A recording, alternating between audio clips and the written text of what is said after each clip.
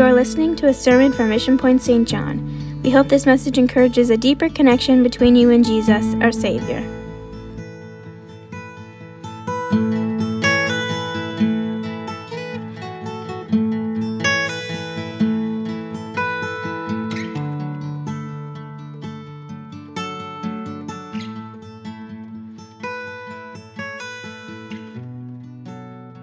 Amen.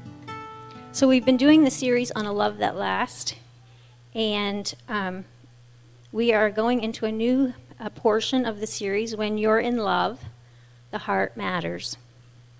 And we all know that the heart matters, right? The heart is considered the seat of the emotions. So we will say that a heart represents love. When we see a heart, the shape of a heart, we say a heart jumps for joy. But a heart can also hate, a heart can hurt, a heart can be broken. A heart can also pitter-patter when someone special walks in the room.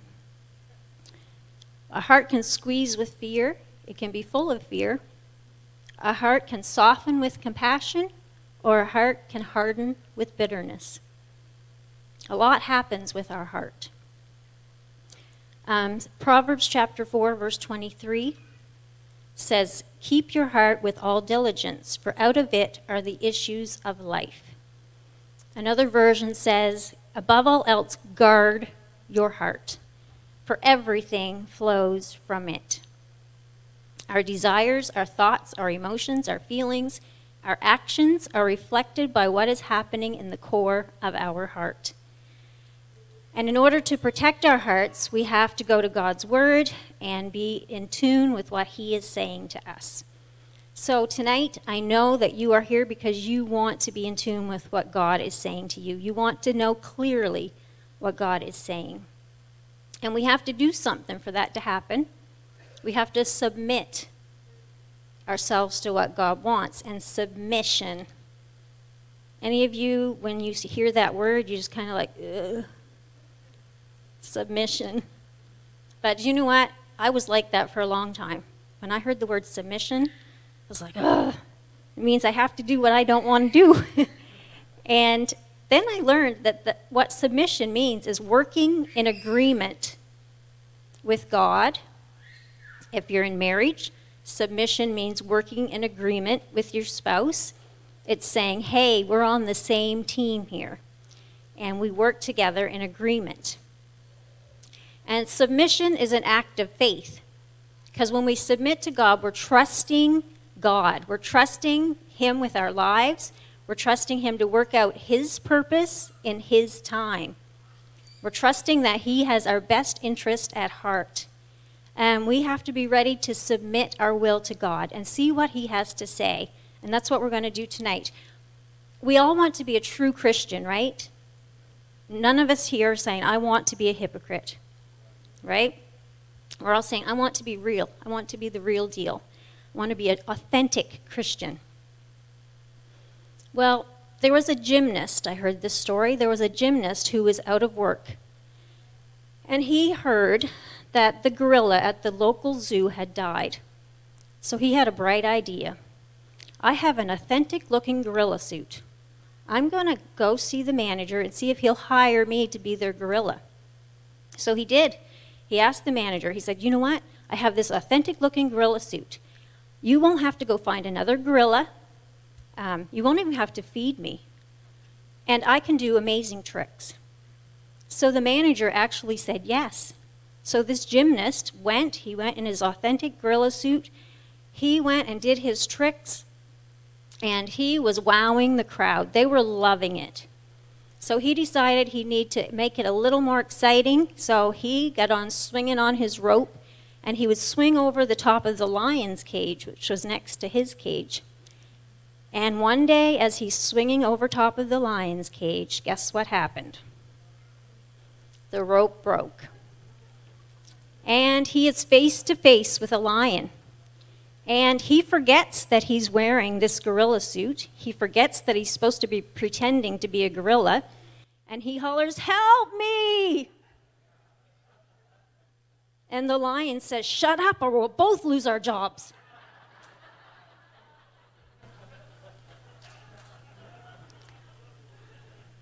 So what is the moral of this story? We can only pretend for so long. Our authenticity will be called into question, and we need to be the real deal. And being the real deal, a real Christian, starts on the inside. We can't get an outfit or a gorilla suit or a Christian suit. It all begins on the inside because God looks on our heart. And that's why we have to guard our hearts. Whatever is on the inside will eventually show up on the outside. And many of us, I know, have prayed this prayer like David did in Psalms. Let the words of my mouth and the meditation of my heart be acceptable in thy sight, O Lord, my strength and my Redeemer. The meditation of my heart. I studied that one time, and it meant the murmurings or the mutterings of my heart. Any of you ever murmured or muttered before? You know, someone asks you to do something and you're doing it, and the whole time you're like, just, you know, you don't really want to do it. You're murmuring or muttering, and if that's in our heart, that's called an attitude. And an attitude is a condition of the heart. And attitude always shows up on the outside. Because what is an attitude? An attitude is an inward feeling expressed by an outward behavior. The way we think or feel will control our actions. Our attitude will control our actions. And if someone has a bad attitude, we know it, right? There may be doors slamming, lots of sighing going on, or maybe sometimes you tell your kids to do something, go clean your room, and they stomp down the hallway, and you know they have an attitude. Our attitude does control our actions. Our attitude also controls our obedience, or our lack of obedience. We can't see people's hearts, but we eventually see their attitudes. We eventually see their outside. God sees the heart, and that's where it all begins. So if our attitude is, God, you are holy, and I want to be holy like you. Show me what you want me to do, God. He will show us. I was wondering, as I was thinking about this, why did Jesus ask certain people, certain disciples, why did he say, follow me to certain ones? He didn't say that to everybody, but there were some that he said, follow me, and they were not perfect. It was Peter and Andrew and James and John and Levi. Most of them were fishermen. One was a tax collector. Why did he say, follow me?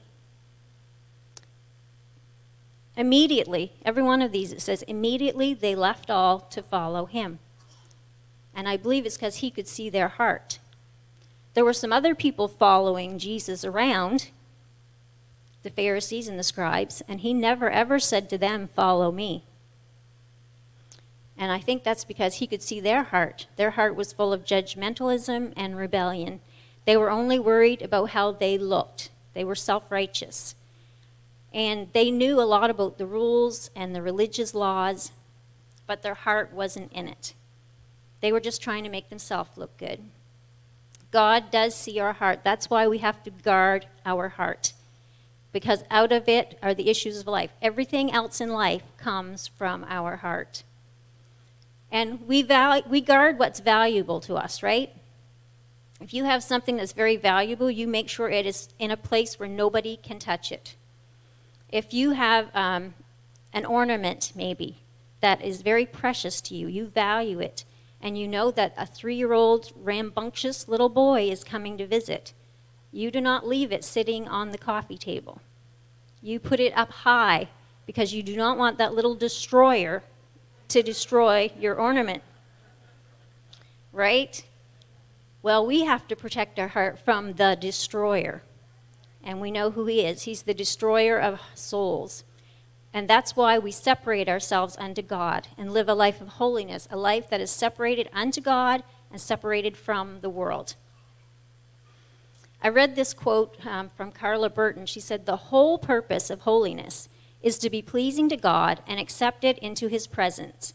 So therefore, a large part of our holiness is our attitude. Holiness starts on the inside, the desire to be separated from the world and separated unto God. And we know the verse in 1 Peter chapter 1, verses 15 to 16. It says, "But as he which hath called you is holy, so be ye holy in all manner of conversation, because it is written, Be ye holy, for I am holy." Our outward holiness will be acceptable to him if our inward attitude is correct. He wants us to offer our attitude to him first, and then we'll get the rest in order. And as we know, our perspective will affect our attitude. And I need to stop and have a drink. I'm sorry.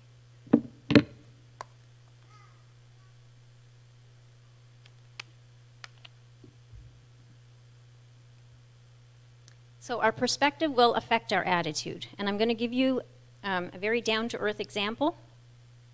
I remember years ago when I had 3 children at home, 3 small children. One day I was washing the laundry, and I was probably muttering, feeling like, just all this work and all this laundry all the time. And Jasmina can relate. And so as I was doing it, I realized, hey, I'm being very ungrateful here. The Lord put into my heart, hey, you have children that have laundry. Some people don't have children and they want children. You have a husband and you get to do his laundry. So I realized I was thinking of it as a burden when it was actually a blessing. I get to wash their clothes. And as I was doing it, I started doing something different. I started praying. As I would pick out a piece of their dirty laundry to put it in I would pray over that family member. And I realized that it wasn't a burden, it was a blessing. And I loved them, and I didn't want them running around in stinky, dirty clothes. I wanted what was best for them. And that's exactly how God is for us. He wants what is best for us. He wants us to be holy like him. He wants us unpolluted by the world. And we have to ask ourselves, do I look at living for God as a burden or a blessing? Is it a duty or is it a delight? And he's given us holiness guidelines to protect us. It's like a fence around us, protecting us to guard us from being harmed and controlled by the things of the world, because he loves us.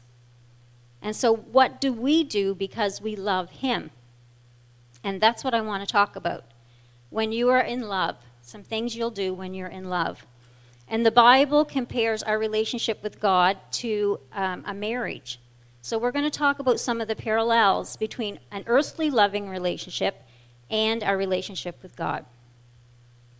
So some people love to talk about love, right? Mostly women, but I bet there are some romantic men out there too. They're romantic at heart, and they love to talk about love. And we know that in all relationships, whether it's spouse or sibling or friend, every relationship, the heart matters. And we do things in marriage, if we do things in marriage, just because that's what married people do, that's a good start. But if we do it from a heart of love, that's much better. If we have love in our hearts, we will aim to please. We won't just do the bare minimum. I read this paragraph from an article, and it really stuck out to me. It says, there is a wave of minimalism sweeping this generation, asking, do I have to do this or that? Or what is the least I can do and still be saved? Or better yet, the famous question, is this a heaven or hell issue? This mentality has nothing to do with love. When we're in love, we don't do what we have to do. We do what we believe will please the other person. Anytime we love something or consider it to be of great value, we create boundaries to protect it. We do this with our money, our children, our relationships, and even our health. We must also put practices and principles in place that will demonstrate the high value we place on our relationship with God and that we are willing to protect it at any cost. Anybody here want to guard your heart? Anybody here want to act like somebody who's in love? You want to prove that you're in love with God? Well, we're going to talk about a few things of what we do when we're in love. Number one, we talk different. When we're in love, it affects our speech. When you're in love, you start saying things like honey and love and honey bun and sweetie pie. And if you're from the South, you say sugar, sweet thing, right? We talk different when we're in love. When we're in love, we brag on that person more. You know, we'll say, oh, he is so smart. Miranda told me one time that I believe anything my husband says. She's like, even if he doesn't know what he's talking about, you think he does. But when we are in love, we brag on them. Maybe the guy says, oh, she's so beautiful. And she makes the best Rice Krispie squares ever. Squirrels. They'd be good. When we're in love, it affects our speech. So Ephesians, let's see what the Bible says about this. Ephesians chapter 4, verses 29 to 32. Let no corrupt communication proceed out of your mouth, but that which is good to the use of edifying, that it may minister grace unto the hearers. And grieve not the Holy Spirit of God, whereby ye are sealed unto the day of redemption. Let all bitterness and wrath and anger and clamor and evil speaking be put away from you with all malice. And be ye kind one to another, tender-hearted, forgiving one another, even as God for Christ's sake hath forgiven you. And the next verse in chapter 5 and 1 basically says, follow God's example. Live a life that is filled with love. Can you imagine? It says, let no corrupt communication proceed out of your mouth. That would mean no unkind words, no harsh words, no nagging, no gossip, no laughing at double meaning jokes, no complaining. No complaining. I complained today. And the Lord brought this scripture to my mind. 3 times today I said, I am so cold. I was freezing. And then I remembered I can't do that. I have to realize I had a coat I could put on. There's somebody in another part of the world complaining about the heat, probably. So it's a hard one to not complain. And then if we go to Philippians 2, 14 and 15, it says, do everything without complaining or arguing, so that you may become blameless and pure, children of God without fault in a crooked and depraved generation, in which you shine like stars in the universe.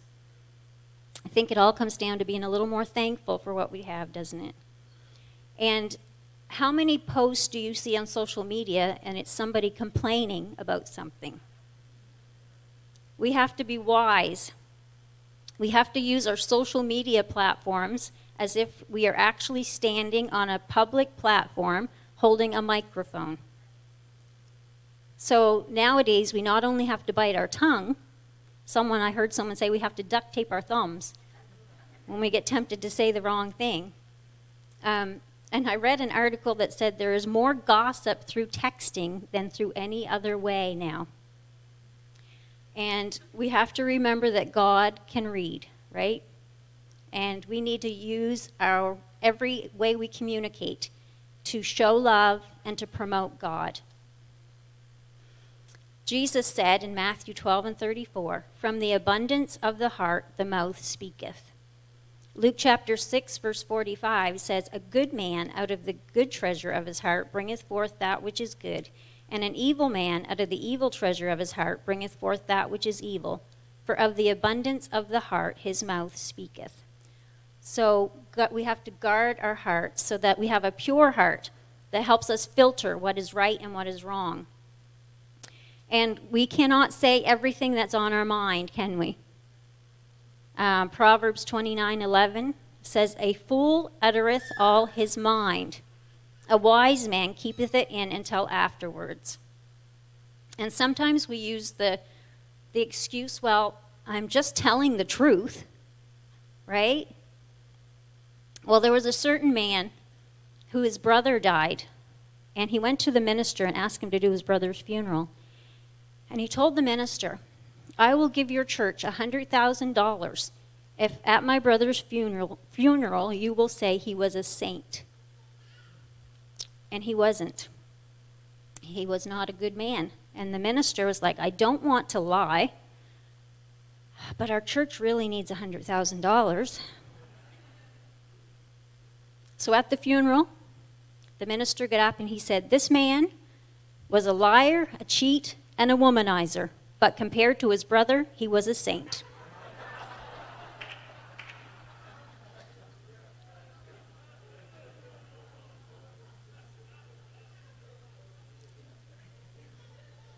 So we must speak the truth, and we must speak it in love, right? Ephesians chapter 4 says we should hold to the truth in love, becoming more and more in every way like Christ, who is the head of the body, the church. And as I read that part, becoming more and more like Christ, it leads me to the next thing that we do when we are in love. We start to take on the characteristics of the one we love. Some couples even start to look alike. And apparently my husband and I looked alike when we were dating. Because we were in Bible college, and a girl came to college from Montreal, I believe it was. And for the first 3 months, she thought we were brother and sister. And when she found out we were boyfriend and girlfriend, she said, I wondered why you guys liked hanging out so much. Like, why does this brother and sister like to be together so much? But we actually do take on the characteristics of the one we love. And maybe it's because we're amazed by their traits. You know, they have some very positive traits, and you know that their influence makes you a better person. Maybe that person doesn't talk negatively about other people, and you realize that when you're with them, it just makes your spirit feel cleaner. And you make a conscious effort not to be negative. And when we love God, we take on his character. We walk in the Spirit. We're led by him. We love like he loves. We think like he thinks. We show grace and humility like him. So number 3, when you are in love, you want to spend time with them. You want to get to know them, right? You want to know all their hopes and their dreams and their goals. You just want to hear their voice. You want to read their love letters and reread their love letters or their love text. You just feel like you can be yourself around them. You feel completely loved. Okay, maybe not completely. Because no person can do that, right? Only God loves unconditionally. To our girls, our young girls, I'm going to say this. Don't have unrealistic expectations. There is no guy that can totally fulfill you, no matter how great he is. It's only God. God is the only one that is going to love you unconditionally. He's the only one that is going to fulfill you totally. But we do still love to spend time with the people that we love. And I loved spending time with my husband when we were in college. Every break between class, he would run down to see me. When we were going on a date, and he said, I'll be there at 7, I was there and I was ready. And I still love to spend time with him. And guys, when guys are in love, they will actually go shopping. And when girls are in love, they will actually shop at Bass Pro Shop. Or Cabela's. But our time together nurtures our love. Our time together protects our heart. And it's the same way when we spend time with God. When we spend time with him, it's nurturing our love. It's protecting our heart. Our ministry staff, we have a set time every day here at the church on the days that we're here working, that we gather together for prayer. And not long ago, I was 5 minutes late. And I came in here, and as I got on my knees, it struck me. You know, I just missed out on 5 minutes with the most amazing, loving, and powerful being ever.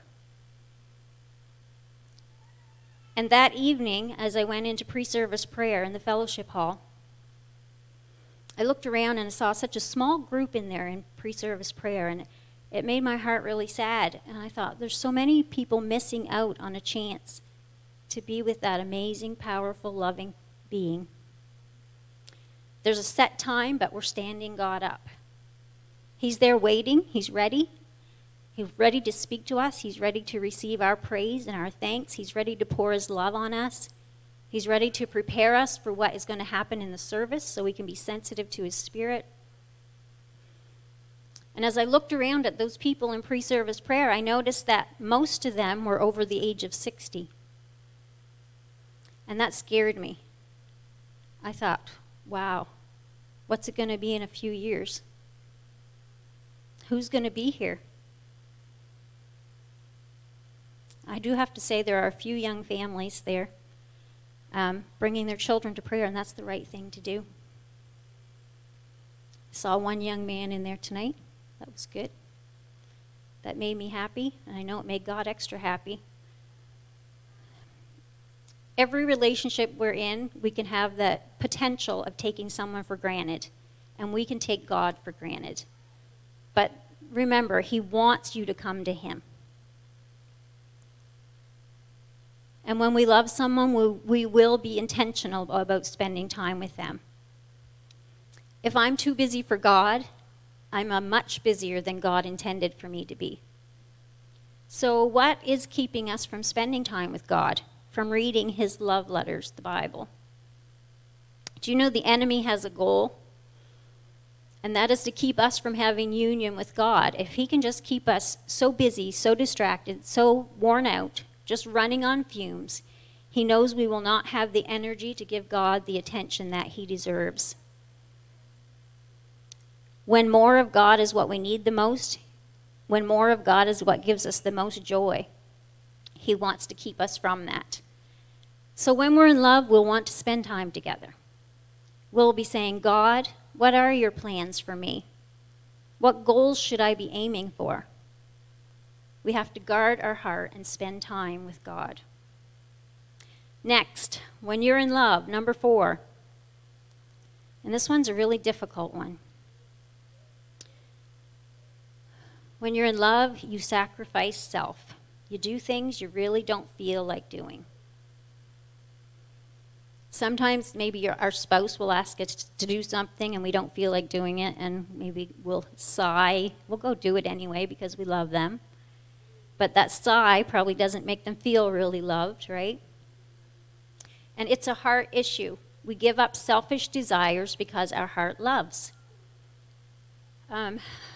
Back again to when our kids were small and I was home with 3 kids, my husband would go away for a week or more to either insurance meetings or church conferences.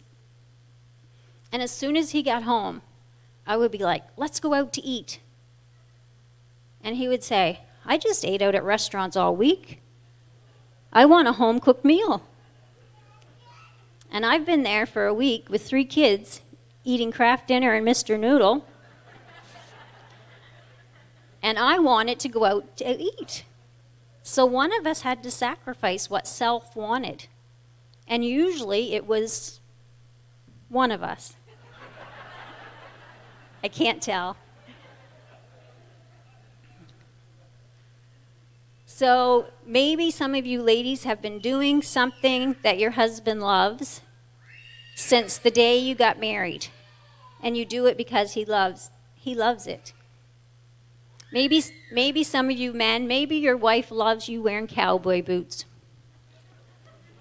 So even though you have a bunion on both big toes, you will wear those cowboy boots because of love. And I know they're crazy examples. But sometimes we do have to do things for God that we don't feel like doing, but we do it because of the love in our heart. And separating from the world and its influences might be one of them, because it is easier to just blend in. But God is saying, be holy like me, come out from among them, and be ye separate.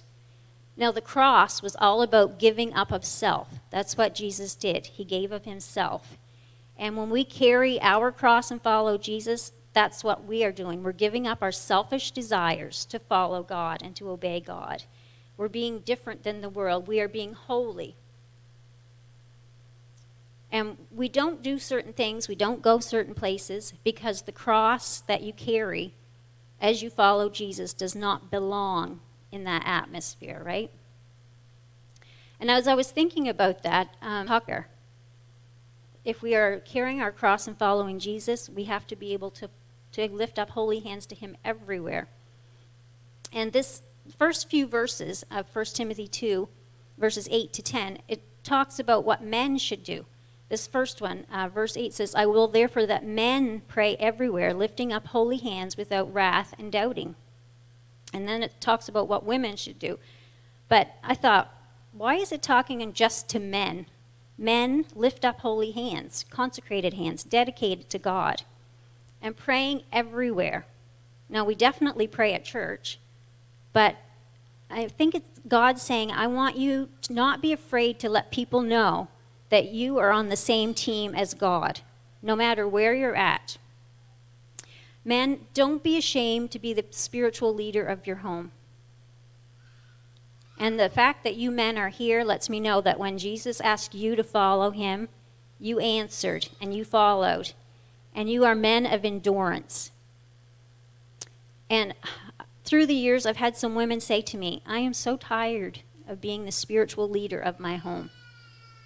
I just wish my husband would be the one that says, let's pray about this. Or I wish my husband would be the one to say, let's do devotions together. Or to make sure that we all get to church when we should. Men, you are to lead your home. And the woman is to be submitted to you, to work in agreement with you. But first, you have to be submitted to God. That's the proper order. And the more authority we have, the more responsibility we have. So we need to pray for the men that are leading our homes. They need our prayers. They have a huge responsibility to lead our homes spiritually. This verse says to lift up holy hands without wrath and doubting. So why is this saying to men? To do it without wrath and without doubting. Everybody gets angry, right? Well, I decided to read up on this, and apparently, yes, everyone gets angry, but men are more prone to act on the anger. And so maybe that's why he was addressing men. And Proverbs 16:32 says, he that is slow to anger is better than the mighty, and he that ruleth his spirit than he that taketh a city. The Living Bible translation puts it this way, it is better to be slow-tempered than famous. It is better to have self-control than to control an army. Powerful men control their anger. They don't let their anger control them. And we've heard it said that anger is the second emotion. We usually show anger after we've either been hurt or our pride has been injured. Maybe we're jealous, we're feeling shame about something, or we're disappointed. We've had unmet expectations. Anger is natural, but we can't let it grow. We can't let it fester, because eventually it will dominate our lives, and it will affect everybody around us. Ephesians 4:26 says, be angry, but sin not. Let not the sun go down upon your wrath. The next verse says, or you will be giving a foothold to the devil. If we stay angry, we're giving the enemy a chance to get a foothold and to make worse things happen in our lives. Maybe the anger in your life is because you're not happy with yourself, or maybe you're holding on to bitterness. But James 1:19 and 20 says, be quick to hear, slow to speak, slow to anger, for anger does not produce the righteousness that God requires. Sadly, our current culture, is promoting anger. I read this article about outrage culture. It says, outrage culture is normal. What posts get the most engagement? Sadly, the extremely negative words like shreds, destroys, toxic, lethal, fascist, terrorist, etc. always get the most engagement. Overall, the trend we are seeing is that the more anxiety you can make people feel, the more attention you will get on the internet. And negative and cynical headlines give people a lot of anxiety. This phenomenon leads to groups of people who are filled with anger and hate. Outrage culture is normal, As a result, many don't understand you can disagree with someone without disliking someone. We need to learn to disagree without being disagreeable. Hebrews 12:14 puts it this way: follow peace with all men and holiness, without which no man shall see the Lord. So, men, we have to lift up holy hands without wrath and without doubting. Men, you are the logical thinkers. You're the ones that reason everything out. You're taught to believe that if you believe it, if you can measure it, you can identify it, and you can prove it. And that may make it a little harder for you because you want to try to figure God out. And when you can't, you may be tempted to lose interest, to be apathetic, to lose some enthusiasm over it. And we know that it is not possible to figure God out. And that's why men have to reach out in faith. Lift up holy hands without wrath and doubting. Because we have to trust a God. The Bible says our God is immeasurable, and his ways are unsearchable. So try not to be skeptical or critical when it comes to the kingdom of God, but lift up those holy hands that you have dedicated to God without wrath and without doubting. The next few verses in that passage in 1 Timothy addresses the ladies, verses 9 and 10. It says, in like manner also, that women adorn themselves in modest apparel with shamefacedness and sobriety, not with broided hair or gold or pearls or costly array, but which becometh women professing godliness with good works. We are called to look different than the world. And the way much of this world is dressing does not bring glory to God, right? Modesty is not common in our world. So, modest apparel. Ladies, are you showing body parts that only your husband should be seeing? If it turns him on, no other man should see it. Husbands, encourage your wives to be modest when other people will be seeing her.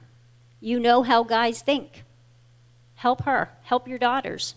Help us to be different from the world. And if you don't have a husband to help you, you still need to dress modestly. We have to ask ourselves, why would a woman dress in skirts that are too short, tops that are too low, clothes that are too tight, items of clothing that is promoted by the world? To fit in with the world or to attract attention to our body? Girls, I'm going to talk to our young girls again. If you dress in a way to attract attention to your body, you're going to attract the wrong kind of guy. But if you want a young man who loves the Lord and lives to please the Lord, then dress modestly and godly. That verse says, with shamefacedness, that means in reverence toward God. With sobriety, that means appropriate clothing, representing good behavior. When I was a teenager, long skirts were in style, like to the ankle, but long slits were also in style. And my pastor said this. He said, a slit suggests what a mini skirt reveals. That was kind of suggesting there's more to see here. So we have to be cautious not to wear clothing that are suggestive. The enemy, Satan, is tempting us to he's saying, just fit in with the world. It's too hard to stand out for God. Just fit in with the world.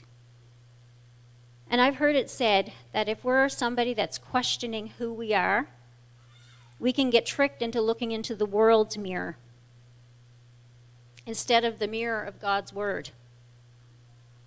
The world's mirror is saying, if you want to be liked, you have to wear this, you have to do this, you have to go there. God's mirror is saying, I loved you before you were even formed in your mother's womb. God's word is saying, I will never leave you. God's word is saying, you belong to me. God's word is saying, you were set apart for me. Help us to look into your word, into your mirror, God. We have to be cautious of what we wear. We have to ask ourselves, is this within the parameters of God's value system, of what pleases and represents God? Or am I representing the world's value system? And I have to say, I love it when I see our ladies dress godly and modesty. If I'm in the mall and I see a lady going, and I was like, oh, there's one of ours. I love that.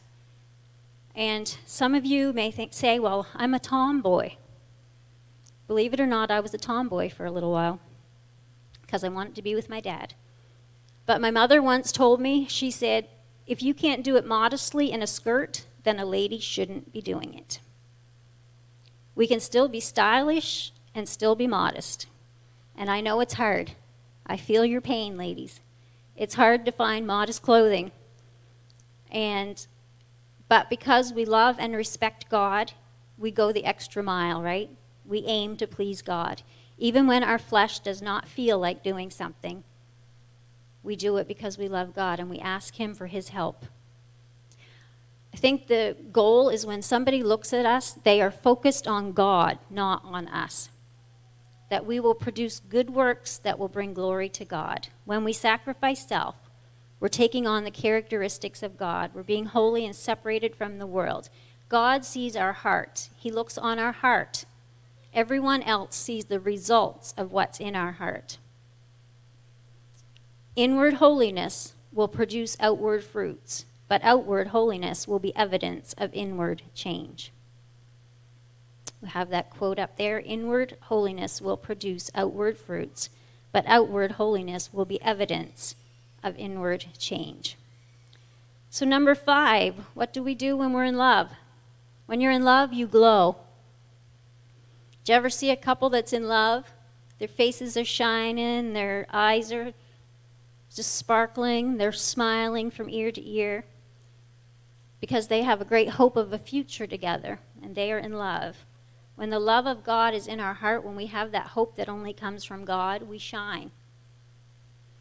Romans 5:5 says, and hope maketh not ashamed, because the love of God is shed abroad in our hearts by the Holy Ghost, which is given unto us. When people see us, they see the hope that we have. They see the love of God shining from us. Let your light so shine before men that they may see your good works and glorify your Father, which is in heaven. That's our goal, to glorify our Father. Number 6, when you're in love, love grows. Any of you here love your spouse more today than you did on your wedding day? Right? Because we learn more about them. We learn what we can do to help them feel loved and respected. And our love for God will grow as we mature as Christians. We learn to do what pleases God. Every successful relationship, yes, it requires effort. It requires work and discipline. But because we love, we know it's worth it, right? And every time we read God's word and pray and ask what He desires of us, the next step is obedience. Because failure to obey what God tells us is rebellion. And as Christians, thankfully, we have the Holy Spirit in us, teaching us, the Bible says, and guiding us and leading us into all truth. And Christianity is a journey as we mature as Christians. The main thing, I've heard it said, we're either moving towards God or away from God. When we're moving towards God, that's good. And if we feel like we're moving away from God, that's when we get in trouble. Make sure you're moving towards God every day. Do you love God more than the day you received the Holy Ghost? Do you know Him more? Are you more excited to spend time with Him now than you were then? Is your love growing? Is your submission and obedience to God stronger than it ever was?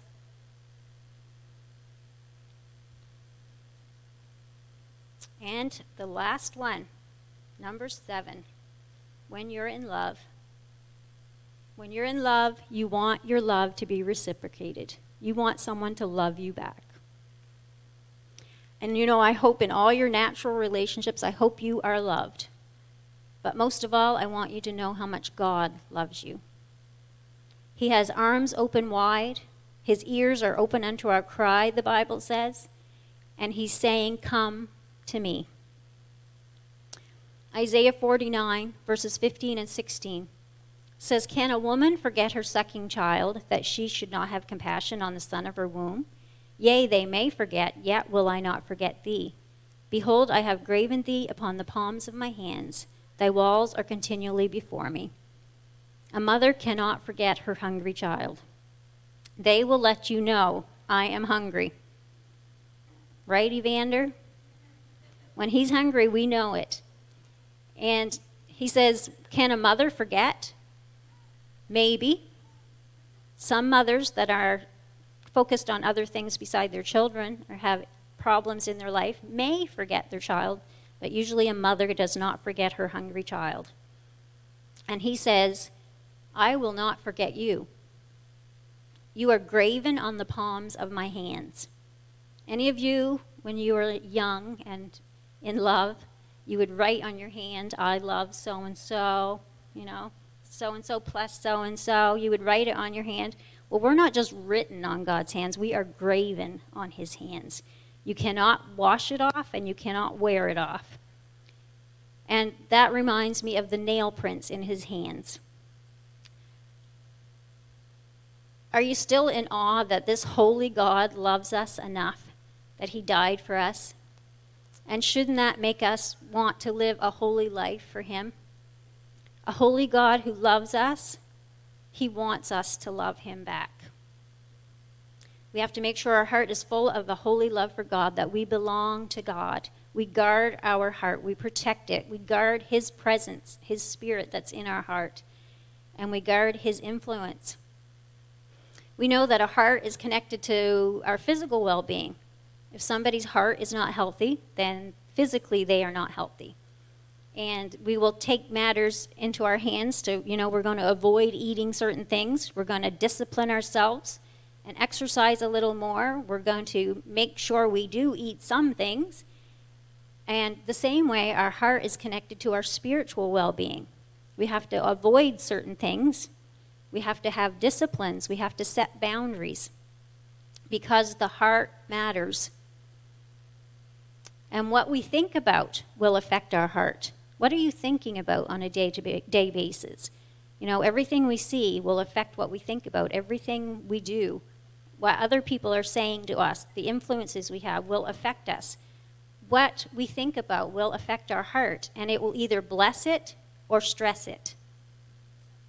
So that's why Proverbs says, keep your heart with all diligence, for out of it are the issues of life. And sometimes we have to go to the master physician to have a checkup, right? We have to go to God to make sure things are right in our heart.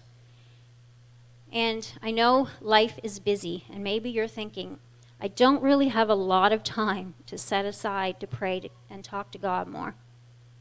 But you know that when we take that time from something that's important to us, it shows the value we place in our time with God.